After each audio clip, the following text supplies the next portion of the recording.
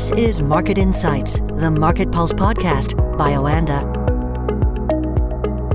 This is Market Insights, the Market Pulse podcast by Oanda, talking to Oanda senior market analysts across the world. Today, let's join Ed Moyer in New York. Good afternoon from London and a Happy New Year, Ed. Happy New Year's, Johnny. Great to be back. We've had the latest ISM manufacturing business report just a few moments ago. What has that told us?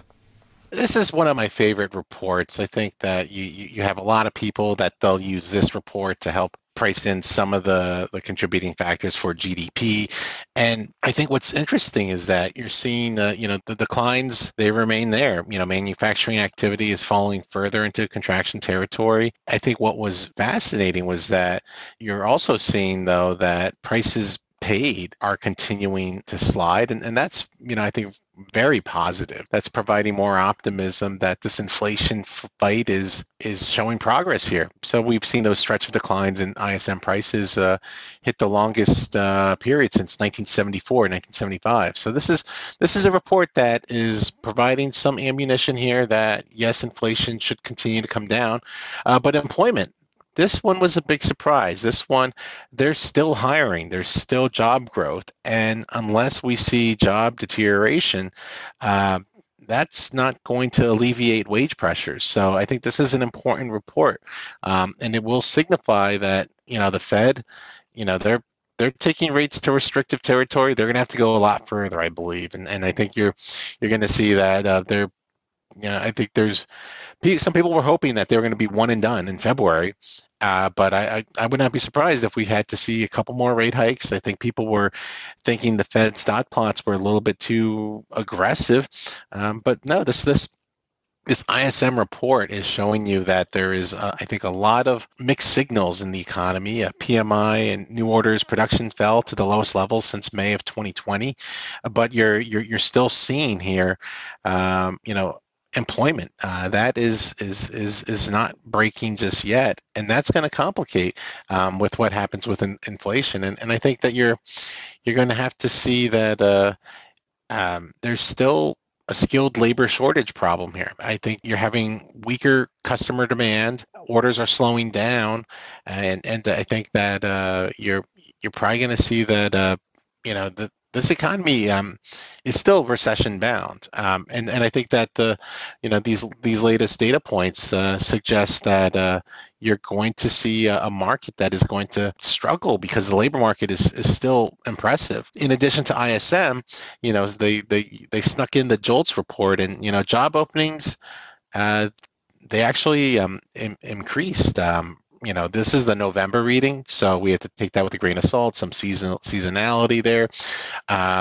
But the November reading came in at, just over almost 10.5 million.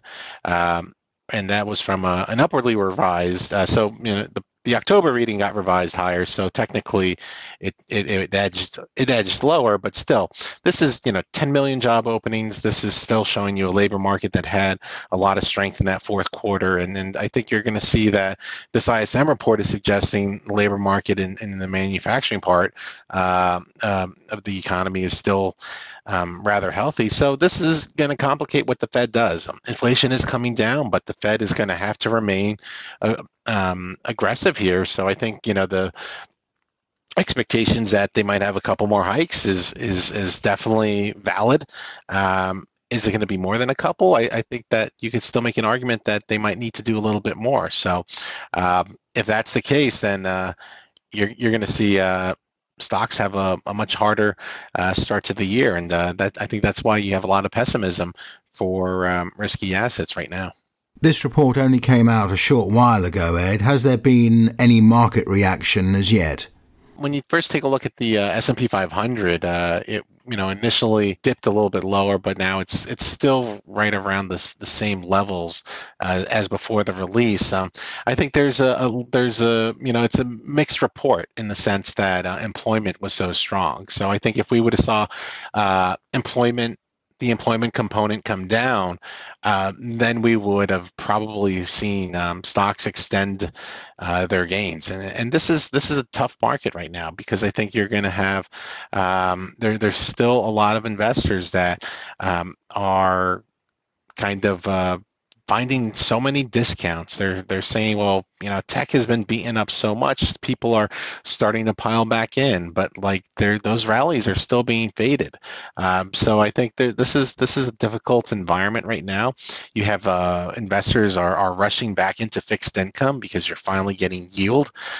So this is going to be a market where you're not necessarily going to see people go back into stocks. There's some are going back into fixed income. Fixed income got killed last year. This year, people are going to be getting quite a few nice percentage points. That's something we were not used to over the past couple decades. So this is going to be a new Wall Street going forward. I think the 60-40, 60 stocks, 40% into bonds. Portfolios, those are probably going to become a little bit more popular. And I think this is a market that still has a lot more work that needs to be done to bring inflation down. Disinflation trends are here, but I think there's still, wait until we see inflation below 4% and closer to 3%. We're far from that. So the Fed needs to stay the course right now. Let's talk oil now, Ed, and the latest numbers as far as Brent crude and WTI are concerned, they are down today by quite a bit, actually, around about 4%. Brent crude dipping below 80 again. What is behind those drops in the oil price at the moment? Oil's been so volatile. If we did the podcast yesterday, we would have been talking about, China boosting their export quotas, and I think there was some reopening momentum. But like now, no, it seems the headlines are rather concerning. China's struggling with COVID. Healthcare capacity concerns remain front and center, and also what you're probably going to see is there's all these restrictions that are going to be put on travelers from China into Europe and the U.S., where these testing rules are going to, I think, probably provide some demand destruction for air travel. And I think this is a market that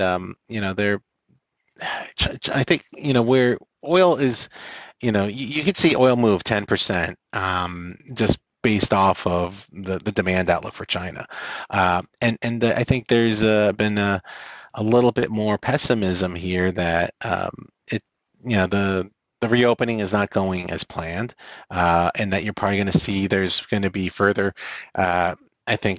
downside risks right now. Now, oil, will oil break $70? That's going to be tough, because that's where you're expected to see a lot more countries, not just the U.S., fill up their strategic petroleum reserves. And I think this is a market that is going to remain very choppy.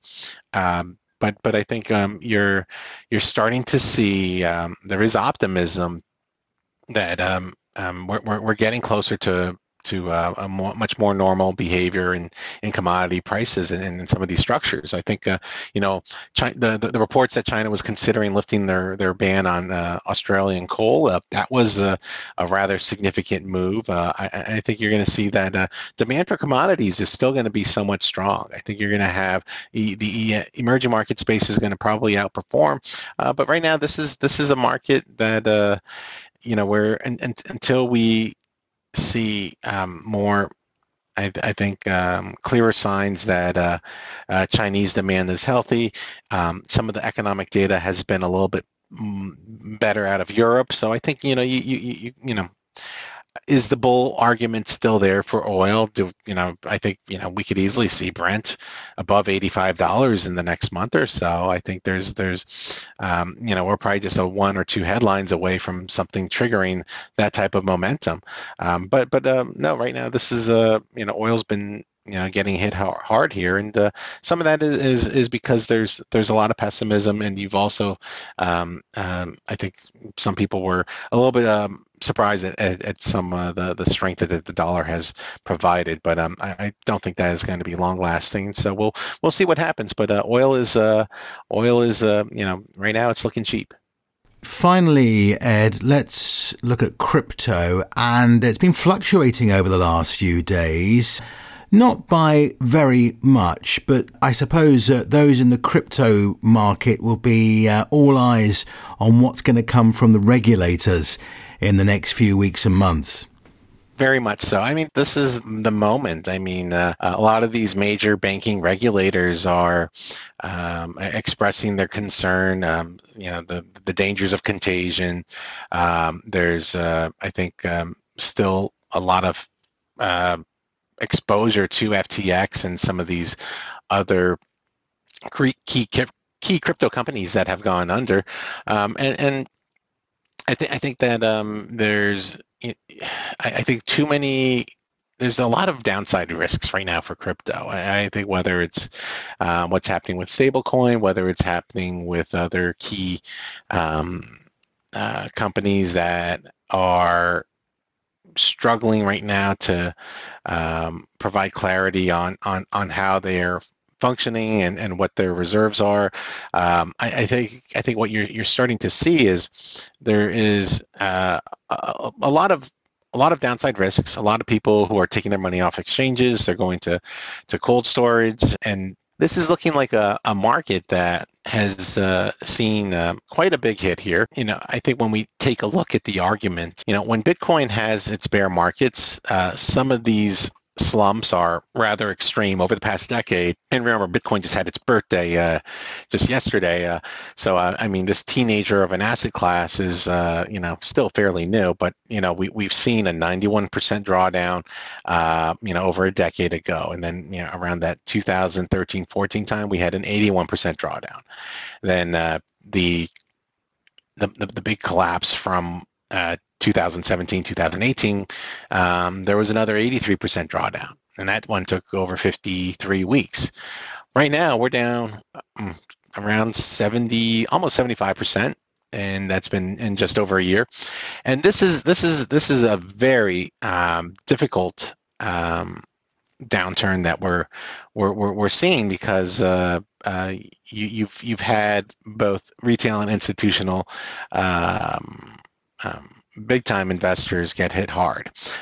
So now it's will we see some of these key levels and past drawdown retracements respected? I think there's a good chance that people are waiting. They're just waiting. They're waiting. Do we see prices tumble to 14,000 or 10,000?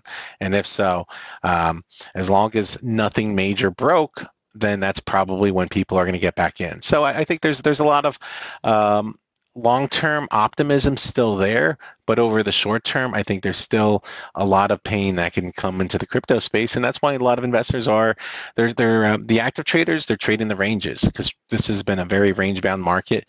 But I think the current slump might not be over just yet, but there's probably good reason to be optimistic long-term. Okay, very interesting stuff. Ed, thanks very much for joining us today, and we'll speak to you again soon. Thank you. Always a pleasure. Happy New Year. Market Insights, the Market Pulse podcast by Oanda.